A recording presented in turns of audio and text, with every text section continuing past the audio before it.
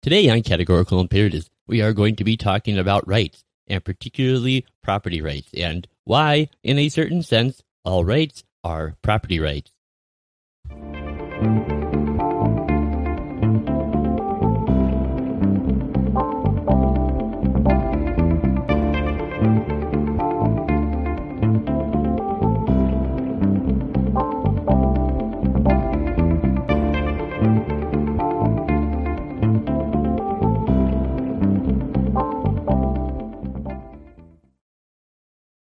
Hey, greetings, and welcome back once again to Categorical Imperatives. As always, I am your host, Lockean Liberal, and I do want to thank you all so much for being here with me today. Now, if you are new to the program, I especially want to welcome you. This is a podcast where we are going to be discussing legal theory and moral philosophy as it relates to current events surrounding law, politics, and culture. Now, real quick, actually, first I want to say, I remember I have later this week on Wednesday coming up, I'm going to be interviewing the great Scott Horton. I'm going to be talking to him mostly about his new book called Enough Already, Time to End the War on Terror. It's a fantastic book. He's a brilliant guy. It's going to be a really good time. And I just wanted to remind you that if you have any questions that you would like me to put to Scott during the interview, you can go join me over at Patreon and become a patron for as little as $2 a month. And there are a lot of extra perks that you get over there, including a site where you can post questions for me to ask that I will be putting to him during that. Now, if you like the show and you appreciate it's sort of the message that I'm trying to spread here, and you want to put your financial faith behind the show, there's a number of ways you can do it: Patreon, PayPal, Venmo, just whatever you can do. But anyways, let's just get right to the topic for today. So, if you're anything like me, over the last year, every time that you have heard rioters or their leftist enablers claiming that massive property damage and obscene looting just really isn't a big deal because they're angry because someone lost their life. And that's more important than worrying about stuff and things, man. And it's just property. They're just destroying and stealing property. And if you're anything like me, every time you hear that, you know somewhere deep down inside, you die just a little bit. Somewhere on the inside, where the special place is, inside. I've always known, somewhere deep down inside me, where the special place is, inside, forever. And if you feel that way, it's probably because you know what I know, and that is that all rights, even the right to life itself, is in a certain sense a property right. Now, if you have never considered that before, or your instinctual reaction is that doesn't make sense, I know where you're coming from. Like, I felt the same way the first time I heard that argument, but just stay tuned. By the end of this video, I think you will have a clear understanding of how that can be. So, I want to discuss what property rights are, and their meaning and their purpose in law. But first, I want to take a moment and describe what property rights are not, because I think both the left and, to a certain degree, the right tend to see the classical liberal view that all rights are property rights as a kind of materialistic, pedantic, even one-dimensional concept. So I want to tackle that prejudice before we get to discussing what the sort of classical liberal view of property rights is. So I think it wouldn't be going too far to say that the left, and even to a certain degree the socially conservative right, seem to believe that what the libertarian view of property rights is essentially property rights no matter what.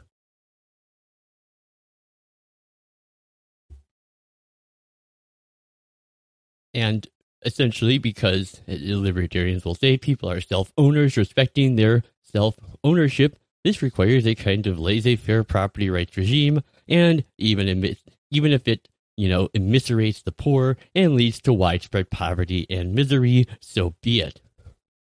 But the fact is, you would be hard-pressed to find any libertarian who actually supports such a position. Now, I am a strong and unapologetic advocate of property rights, but I believe, as I think not only most other libertarians believe, but I think the vast majority of people believe that a system of property rights is supposed to solve real human problems and make our lives better. Now, the reason most libertarians advocate free markets and property rights, in large part, is because I believe that these things tend to make people's lives better.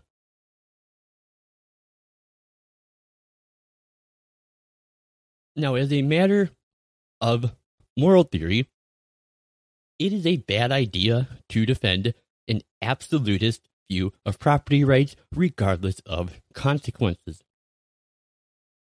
Doing so is both intellectually a weak argument and unlikely to persuade anyone who is not already strongly sympathetic with that kind of position. And the fact is, defending absolutist property rights really leads to absurd conclusions and potentially indefensible hypotheticals.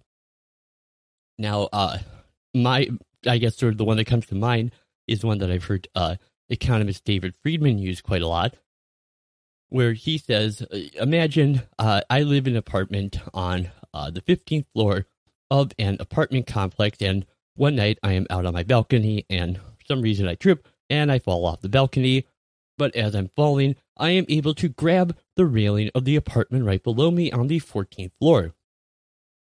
And the person who lives in that apartment on the 14th floor comes out, and he says to me, hey, that's my railing, get off my property right now. Now, a belief in absolute property rights, it gives me no option but to let go of his balcony and fall to my death. That is an absurd conclusion. I don't think anyone would say that that makes sense. And if that doesn't make sense, obviously, absolute property rights is a fairly indefensible position. So I say all that to say this. I want to be clear. Please do not mistake my point that all rights are property rights as characteristic of a largely unfair sort of libertarian caricature that what I am saying is property rights no matter what, because I am not. These are not the same thing. So let's first establish a working definition of property. I would say that a good definition is that dominion which one man claims and exercises over the external things of the world in exclusion of every other individual. So, with that in mind, let's try and establish a set of first principles. Now, for me, the best place, really the only place personally that I start with this is John Locke and Lockean natural law. This is essentially a moral code of law that will apply to everyone, and as Locke said, reason, which is that law, teaches all mankind who would but consult it, that being all equal and independent, no one ought to harm another in his life, health, liberty, or possessions. And from this, Locke envisioned a rule of law forming where he said, have a standing rule to live by, common to every one of that society, and made by the legislative power erected in it. A liberty to follow my own will in all things where the rule prescribes not, and not to be subject to the inconstant, uncertain, unknown, or arbitrary will of another man. Now, Locke established the absolute necessity of private property as a matter of liberty when he said, every man has a property in his own person. This nobody has any right to but himself. The labor of his body and the work of his hands, we may say, are properly his. He continues to say that great and chief and therefore that great and chief end, therefore, of men uniting into commonwealths and putting themselves under government is the preservation of their property. Now, Locke believed that people legitimately turned common property into private property by mixing their labor with it and thereby improving it.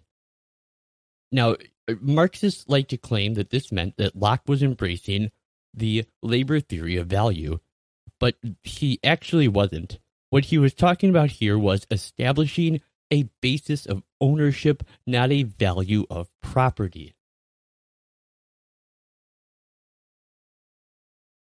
So these rights that we are talking about are natural in that we have them because of what we are, not because they were given to us by someone else. But just saying we have these rights isn't the same thing as giving an argument for why we have them. Now, for me to do this, I prefer to draw on Immanuel Kant's famous categorical imperatives, which should be no surprise since I named my show after them.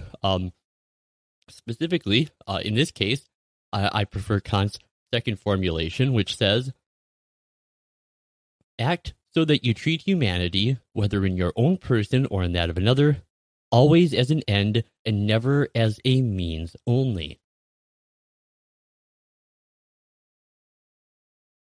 So, humans are by nature rational beings possessing of dignity.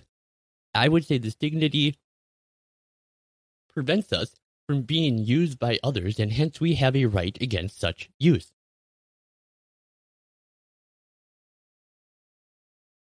I would say people may not be sacrificed or used for the achieving of others' ends without their consent, and that in this, individuals are inviolable.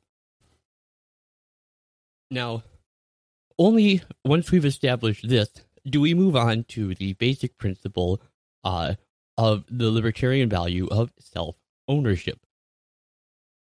Now, this says, and you have to keep in mind all the first principles we've already established, that I own myself and thus have a right to do with myself as I please.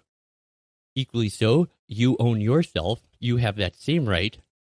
I don't own you, you don't own me. This gives each of us rights, not only to ourselves, but also as to the fruits of our labor, and that these are rights to be free from certain acts by other people, and acts that essentially violate that self-ownership, assault, theft, enslavement, things like this.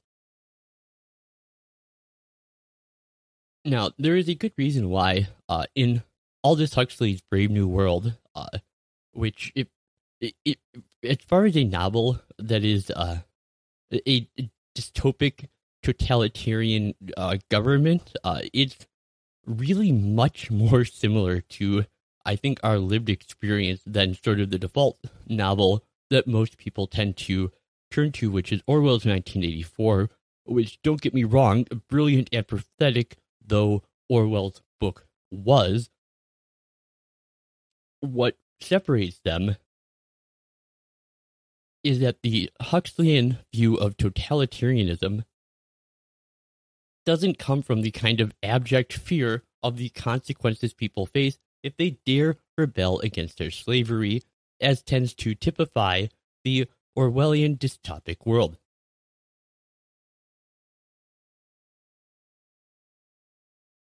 Rather, Huxley envisions a world where essentially technocratic social engineering is used in such a way as to make people love their slavery. Part of this can be found in a common slogan that you will hear people reflexively repeat in Brave New World, and that is a belief that everyone belongs to everyone else.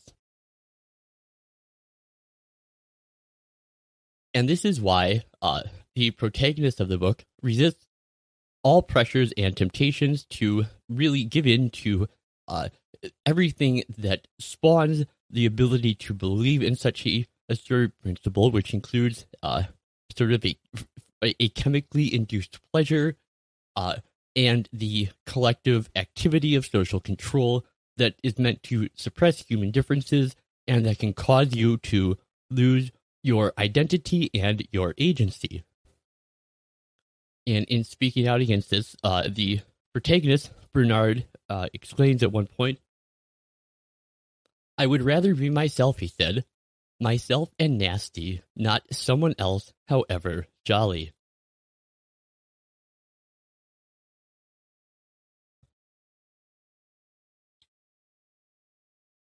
So the idea that even the most intangible human rights, such as freedom, identity, and agency, if these are things that can be lost or can be taken from us,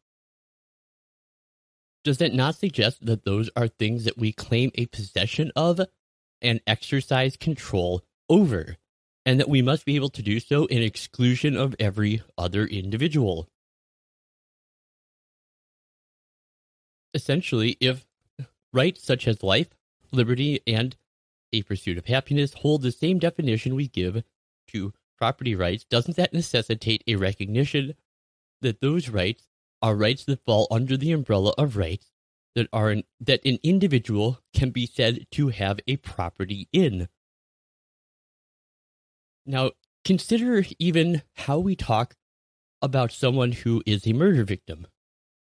We are likely to say that the murderer took the life of his victim. Again, we are seeing life itself as a thing which we possess and which can be taken and possessed by someone who did not have a claim to it. In moral philosophy, this typifies a matter known as distributive justice, which itself is a doctrine of establishing property rights. Now, with that general understanding of property rights and the relationship to the protections that we find in our organic laws and in natural law, I now want to move on to talking about the role of property rights as they affect constitutional law specifically.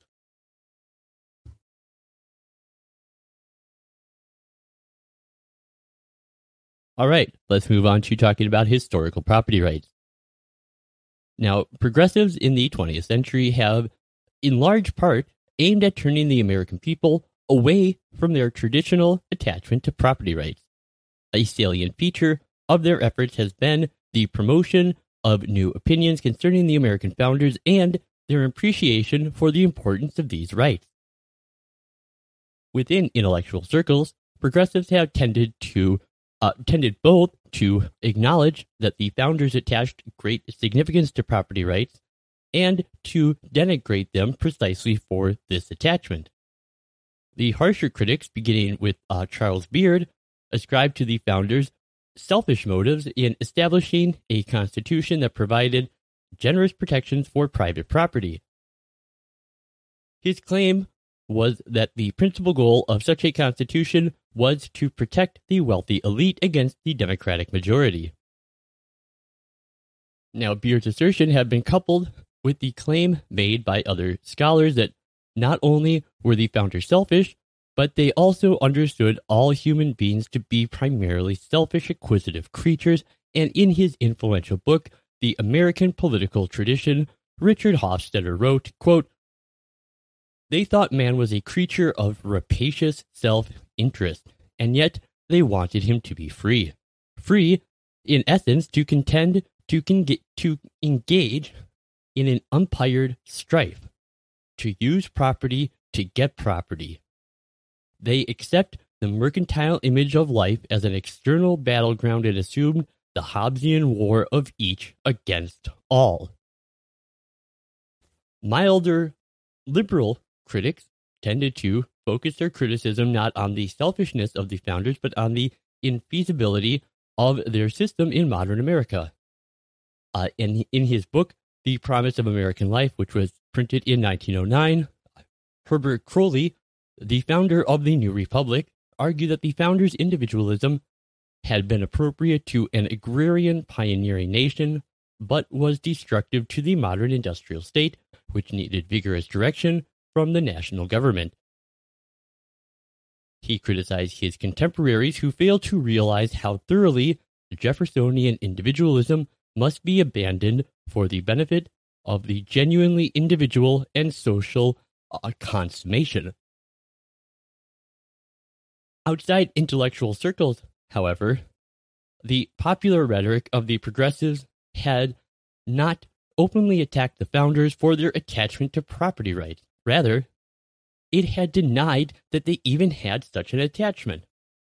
Franklin Roosevelt, eager to convince the public that the New Deal was not really so new, but actually somehow a fulfillment of old and tested American ideals, often argued publicly that the founders did not understand property rights to be as important as other individual rights.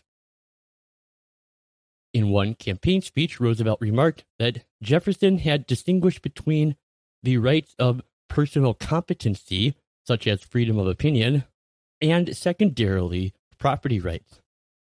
While he said the former were inviolable, the latter should be modified as times and circumstances required, which is egregious because that is not what he is saying his opinion is. That is what he was saying Jefferson's opinion was. And so, as the founders were themselves from the school of classical liberal political values and classical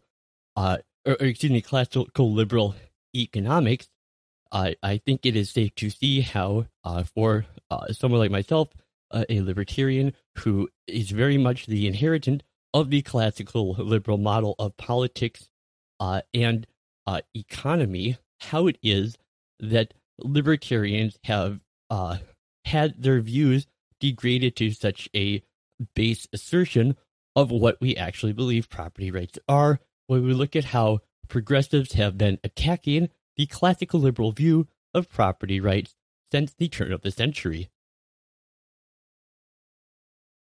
So with all this in mind, I want to move on to a discussion of why it is that, indeed, property rights are paramount. So a reading of the important founding documents of our nation show clearly that the founders held property rights to be as important as other human rights. In fact, at times they insisted that the right to acquire and possess private property was in some ways the most important of individual rights. It's only one who ignores the history of the founding period who could possibly deny that the men of that era held the right to private property in high esteem. Indeed, it could be said that the central question of principle that animated the movements that led to independence and to the framing of the Constitution all concerned property rights. Or if it was a threat to property rights in the form of taxation without representation that initiated the crisis that eventually led to the independence.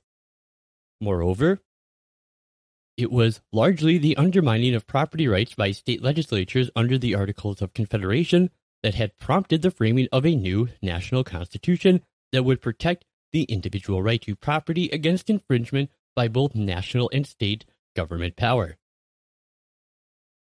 And the state abuses of power during the 1780s included things such as the cancellation of private debts, either directly or indirectly, and especially through deliberately inflationary policies and the emission of worthless paper money in the form of legal tender.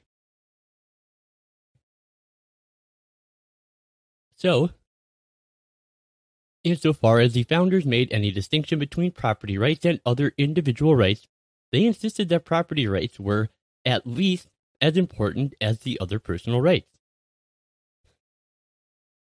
Now, in Federalist 54, James Madison stated tersely that government is instituted no less for the protection of the property than the persons of individuals.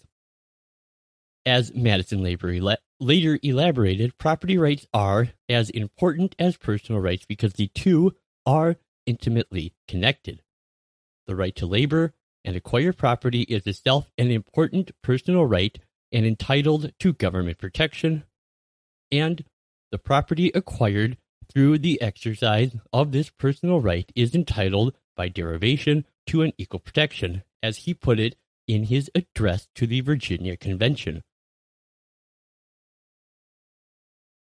Now, it is sufficiently obvious that persons and property are two great subjects on which governments are to act, and what the rights of persons and the rights of property are objects for the protection of which government is instituted. These rights cannot be separated. The personal right to acquire property, which is a natural right, gives to property, when acquired, a right to protection as a social and legal right. Now, if property rights were understood to be as important as other rights, how are we to account for the failure of the Declaration of Independence to mention the word in its conspicuous substitution of the phrase pursuit of happiness? This, for those of you who don't know, was a somewhat poetic alteration of what is the traditional Lockean formula of natural rights, from which Jefferson derived this, from which actually, in fact, George Mason also derived it in the Virginia Declaration of Rights, which Jefferson was equally, equally influenced by, just as much as by Locke. Now, both Locke and then also Mason, in the Declaration of Rights, referred to the fundamental natural rights as life, liberty, and property. So, when we think about Jefferson's substitution, does this not suggest that at least a subordination of property rights to other rights? Indeed, some contemporary scholars have argued that the language of the Declaration manifests the founders' intention to subordinate private property to happiness understood as public happiness. Yet, the founding documents make abundantly clear that their authors understood the right to property to be an integral part of the unalienable right to liberty. The authors of the Virginia Bill of Rights, the immediate antecedent to the Declaration, made this explicit.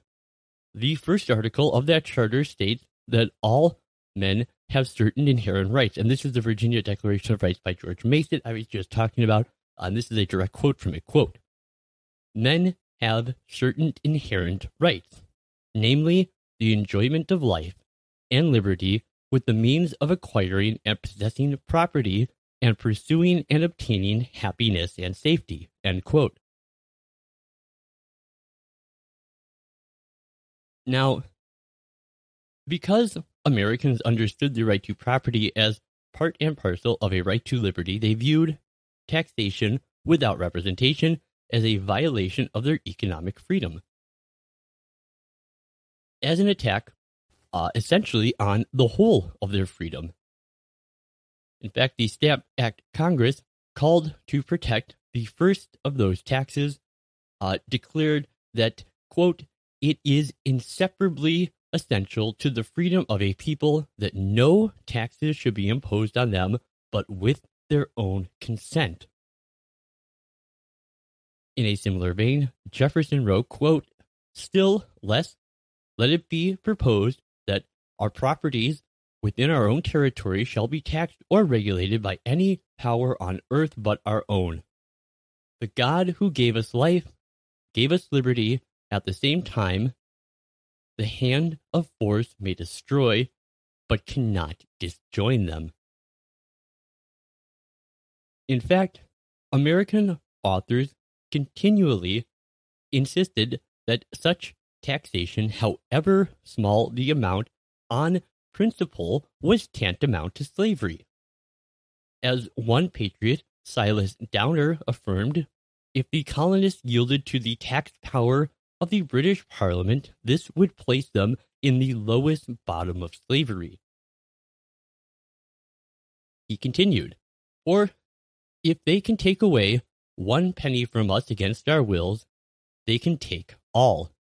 if they have such power over our properties, they must have a proportionable power over our persons, and from hence it will follow that they can demand and take away our lives whensoever it shall be agreeable to their sovereign's will and pleasure. End quote. Now, to make a claim on the economic liberty of individuals or their community is to make a claim on their entire freedom. In the end, no real distinction could rightfully be made between personal and economic liberty. Accordingly, the founders understood unjust taxation was not merely a financial or an economic issue, but an issue with implications for the whole of human liberty. The founders' attachment to economic freedom was in no way, in their understanding, opposed to the principle of equality. As Lincoln actually himself repeatedly emphasized, the equality proclaimed in the Declaration is not an equality in all respects. He said, quote, "The authors of that notable instrument did not mean to say we were all equal in intellect, moral developments, or social capacity. They defined with tolerable distinctiveness in what respects they did consider all men created equal in certain unalienable rights. Among these are life, liberty, and the pursuit of happiness. This they said, and this they meant." End quote.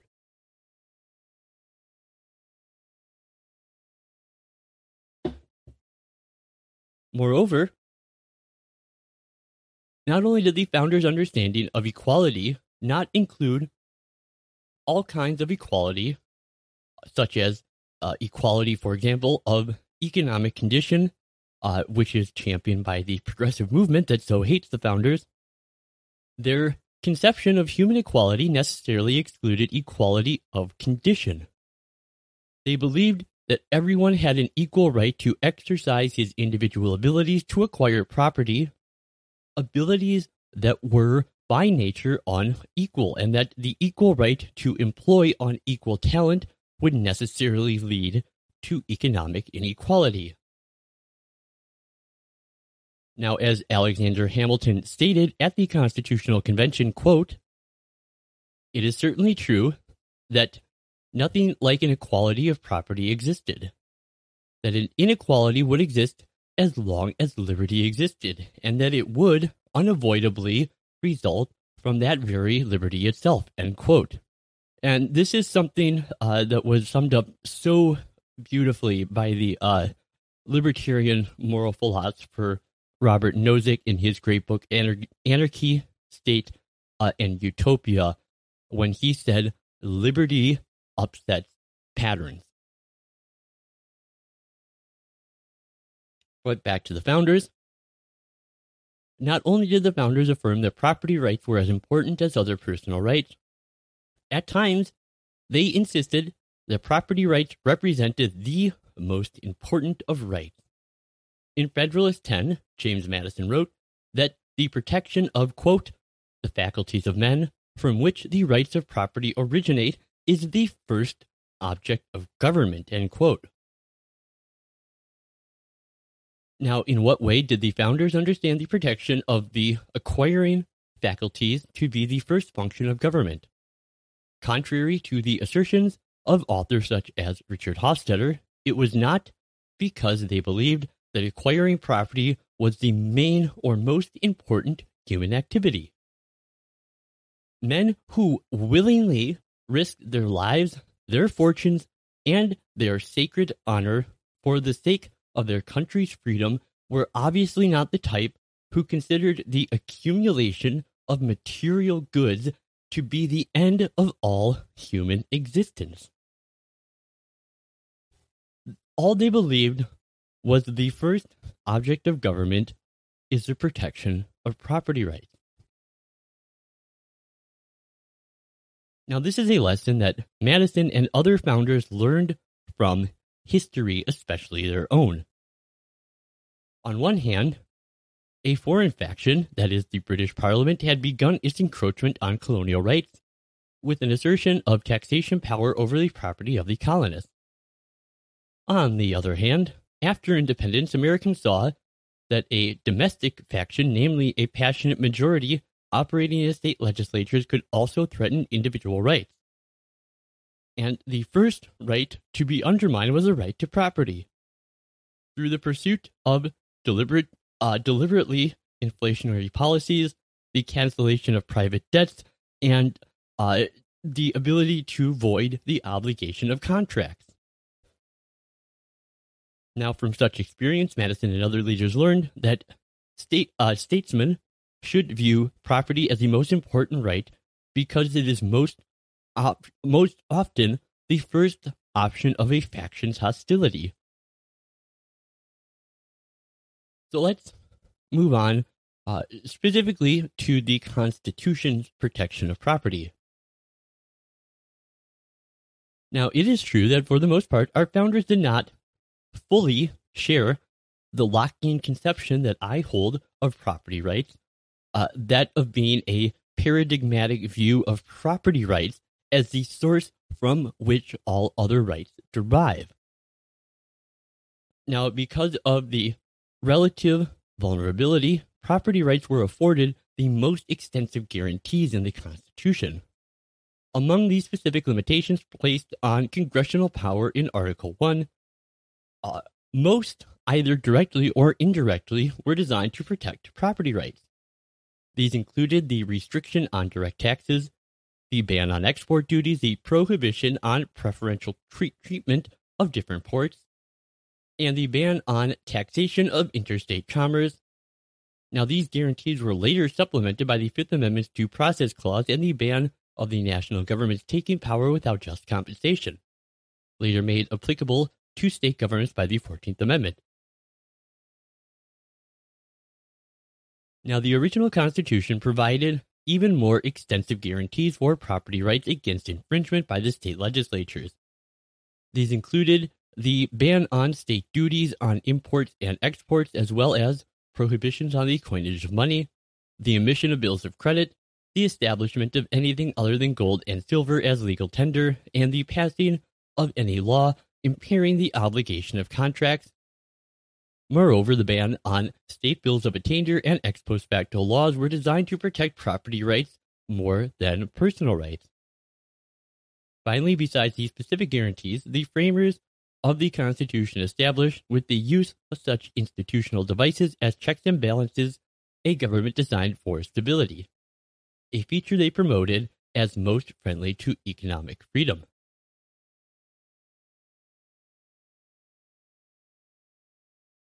Now, the second reason that property rights were viewed as primary was that they served a practical guarantee for other rights. In effect, not only were property rights the most vulnerable, they were also the first line of defense for other rights. According to the founders, property was not only a right in itself, but also a means of the preservation of other rights. Economic freedom was understood to serve the other personal freedoms in two ways. First, property meant practical power. And economically independent people were best able to maintain their political independence. Indeed, the ownership of property was of immense importance to the practical independence not only of the people as a whole, but also of the individual citizen. As Edward Morgan wrote in The Birth of the Republic, the, quote, widespread ownership of property is perhaps the most important single fact about America and of the Revolutionary period.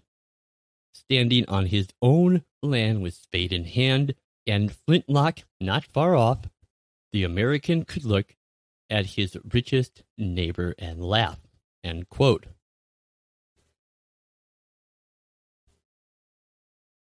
Now, moreover, the personal economic independence afforded by the private property instilled in the citizenry was a spirit of personal independence, a virtue absolutely necessary to a self-governing people. Economic dependence, on the other hand, begets subservience and venality, suffocates the germ of virtue, and prepares fit tools for the designs of ambition. This was what Jefferson observed. Now, the virtue of the people that comes from personal independence is important because, as Jefferson noted, quote, "It is the manners and spirit of a people which preserve a republican vigor. A degeneracy in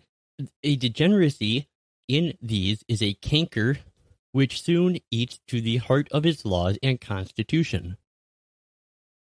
It was because the founders understood property rights to be absolutely essential to republican virtue that many of them favored restricting the suffrage to property holders. One will look in vain for any statement by the leaders of that generation claiming that those without property were inferior in their unalienable rights or their fundamental human dignity.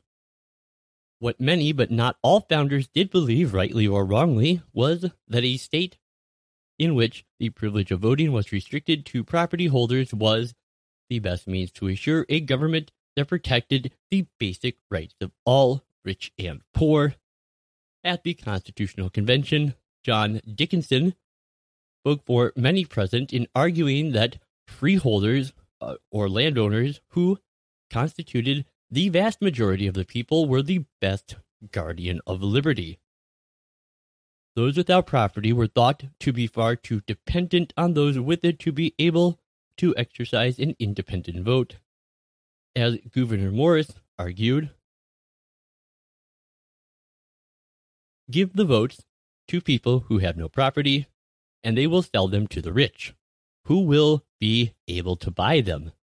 The man who does not give his vote freely is not represented. It is the man who dictates the vote."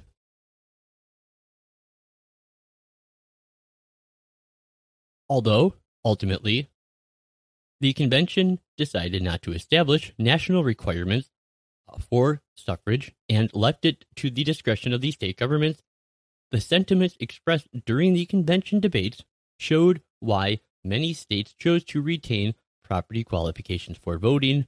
Many leaders understood a property-holding citizenry to be the best guard of freedom.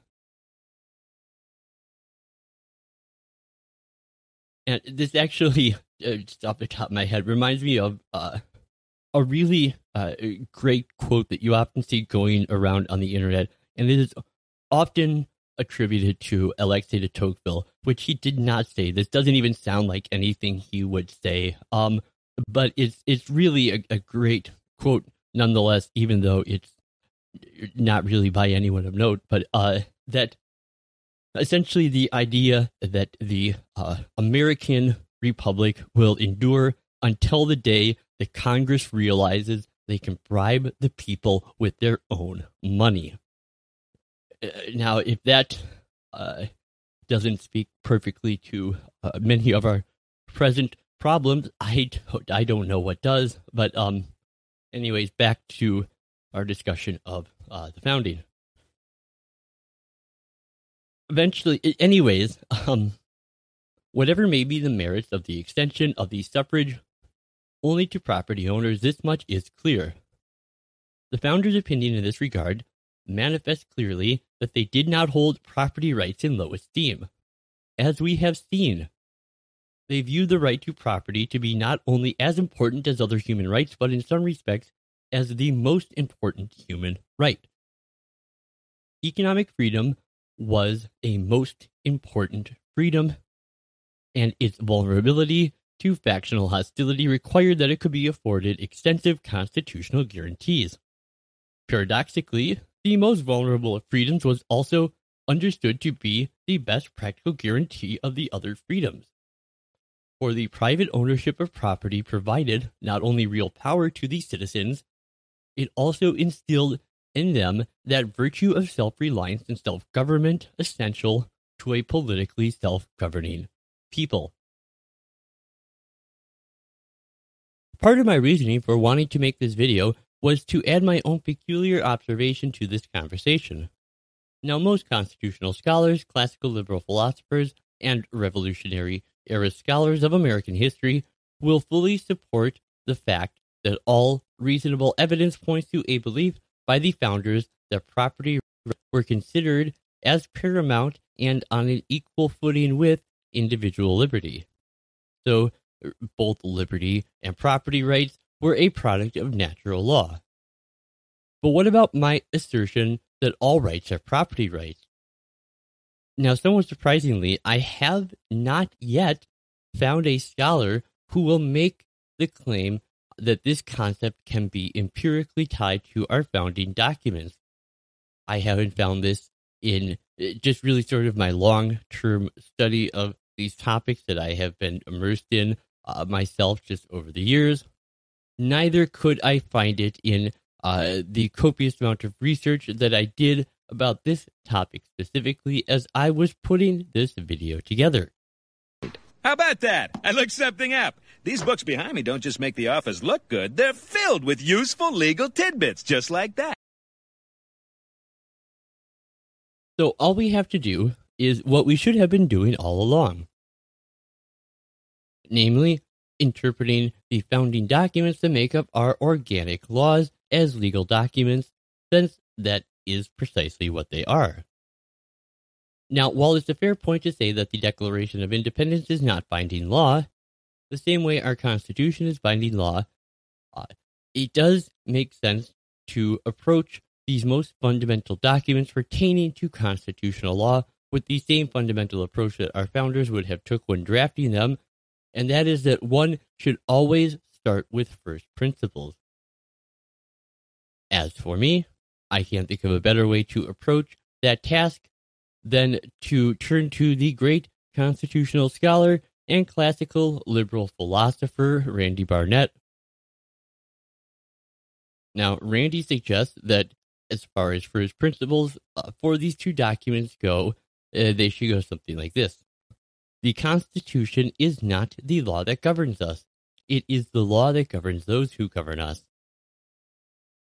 Likewise, the first principles of interpretation of the Declaration of Independence can be summed up as first come rights, then comes government.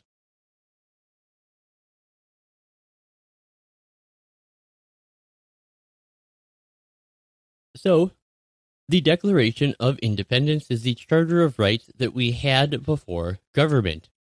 The government was created to protect those rights, and this creation of a government to protect those rights can essentially be converted into a constitution whose rules may be used in combination to limit the power of government so that it performs those functions which it ought to perform, but doesn't engage in those excesses that those to whom we delegate power will inevitably seek to usurp. Now, if you are interested in the specifics of how our Constitution was created to do precisely that, it is something that I have discussed at length in a past video of mine titled American Constitutional Republicanism. Now, I would highly recommend checking this episode out if you are the least bit curious about that. And don't we just know you are? So, I will be putting a link to that video in a little card up in the corner of this video right about now. So with all that in mind, let's approach the words of the Declaration of Independence in light of its nature as a legal document. Specifically, the line that we have been focusing on in that document that states our conception of natural rights.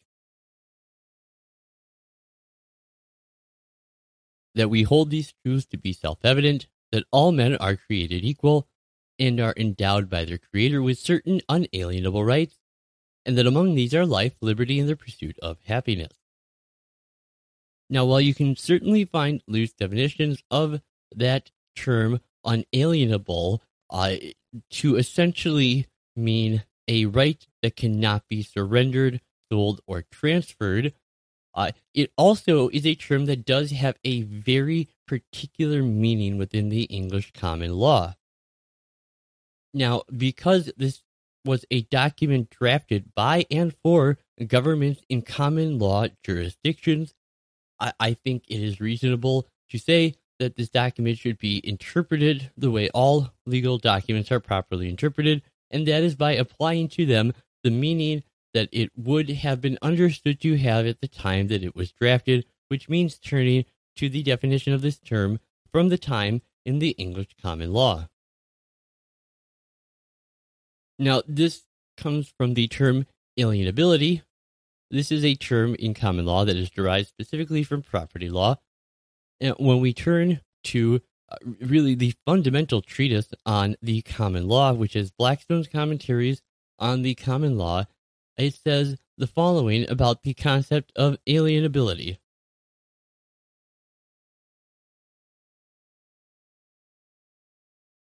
In property law, alienation is the voluntary act of an owner of some property to dispose of that property. While alienability, or being alienable, is the capacity for a piece of property or a property right to be sold or otherwise transferred from one party to another. Most property is alienable. Some objects are incapable of being regarded as alienable property, and whose property rights are to be regarded as inalienable, such as people and body parts.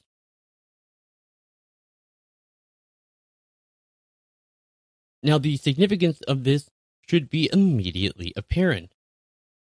The only thing that can be called alienable or inalienable must, by definition, be property, and anything endowed with an inalienable right must, by definition, be endowed with a property right.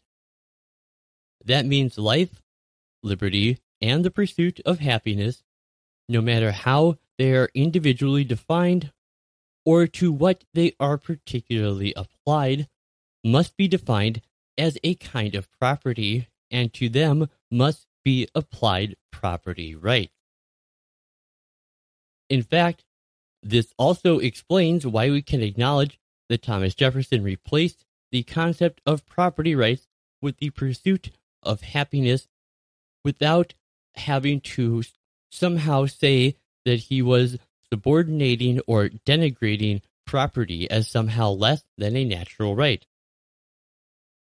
Because had he used that formulation, he essentially would have been asserting that a right to property is a property right, and that is a tautology.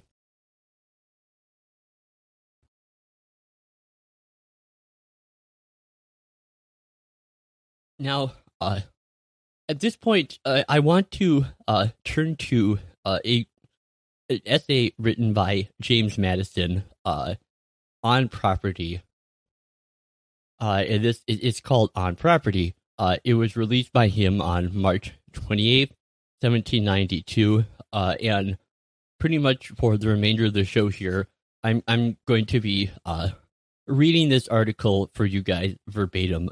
I think it's that good and that brilliant and that important that it deserves to be heard whole without my interruptions or personal asides in it. So,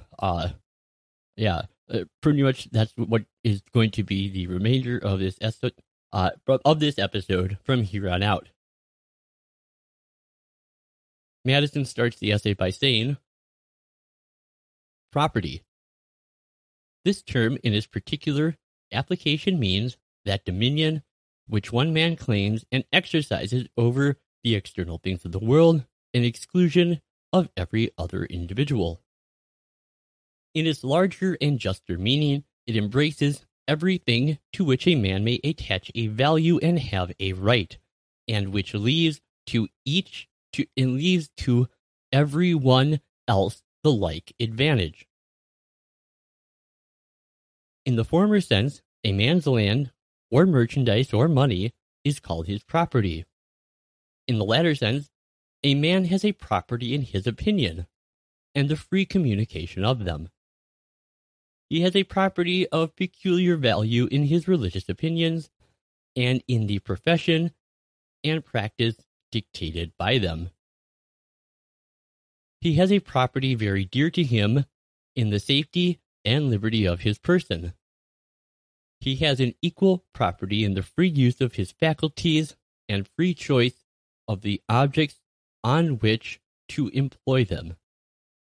In a word, as a man is said to have a right to his property, he may be equally said to have a property in his rights. Where an excess of power prevails, property of no sort is duly respected. No man is safe in his opinion, his person, his faculties, or his possessions.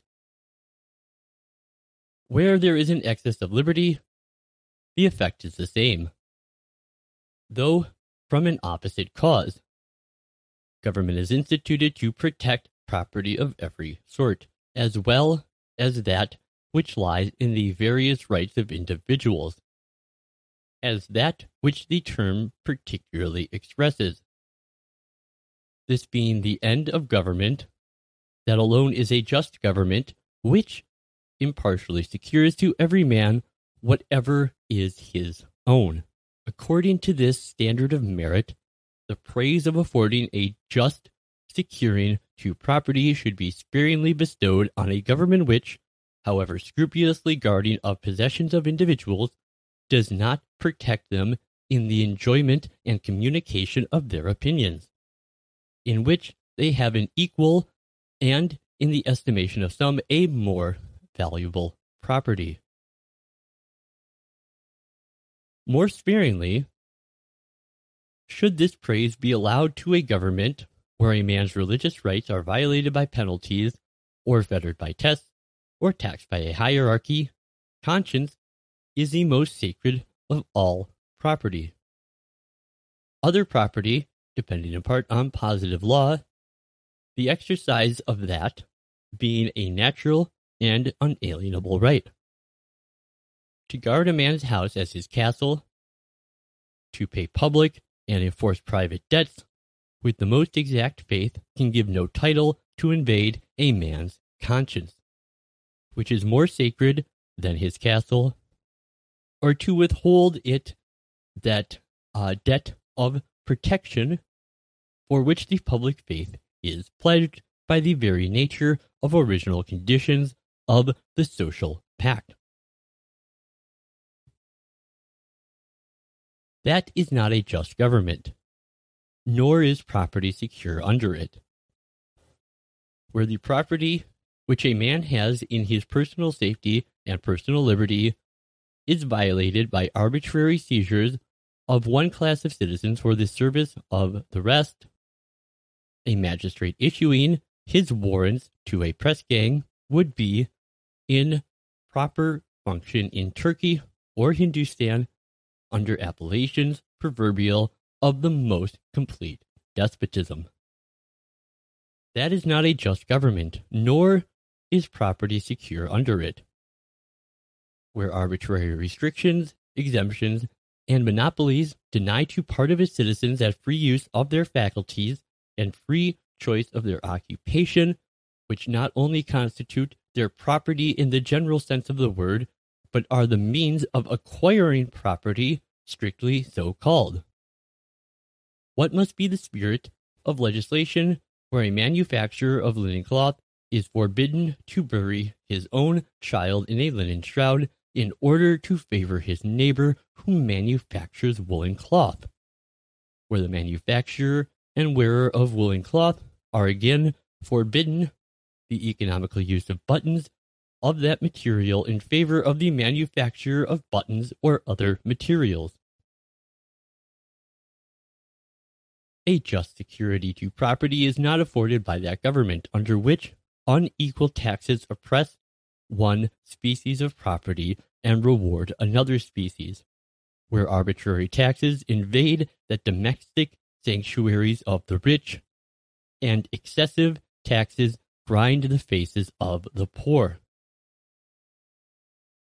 where the keenness and competition of want are deemed an insufficient spur to labor, and taxes are again applied by an self-fulfilling policy as another spur in violation of that sacred property, which heaven, in decreeing man to earn his bread by the sweat of his brow, kindly reserved to him in the small repose that could be spread from the supply of his necessities. If there be a government, then, which prides itself in maintaining the inviolability of property, which provides that none shall be taken directly even for public use without indemnification to the owner, and yet directly violates the property which an individual have in their opinions, their religion, their person, their faculties, nay more, which indirectly violates their property in their actual possessions, in the labor that acquires their daily subsistence, and in the hallowed remnant of time, which ought to relieve their fatigues and soothe their cares, the influence will have been anticipated that such a government is not a pattern for the United States. If the United States mean to obtain or deserve the full praise due to a wise and just government, they will equally respect the rights of property and the property in rights. They will rival the government that most sacredly guards the former, and by repelling its examples in violating the latter, will make themselves a pattern to that and all other governments.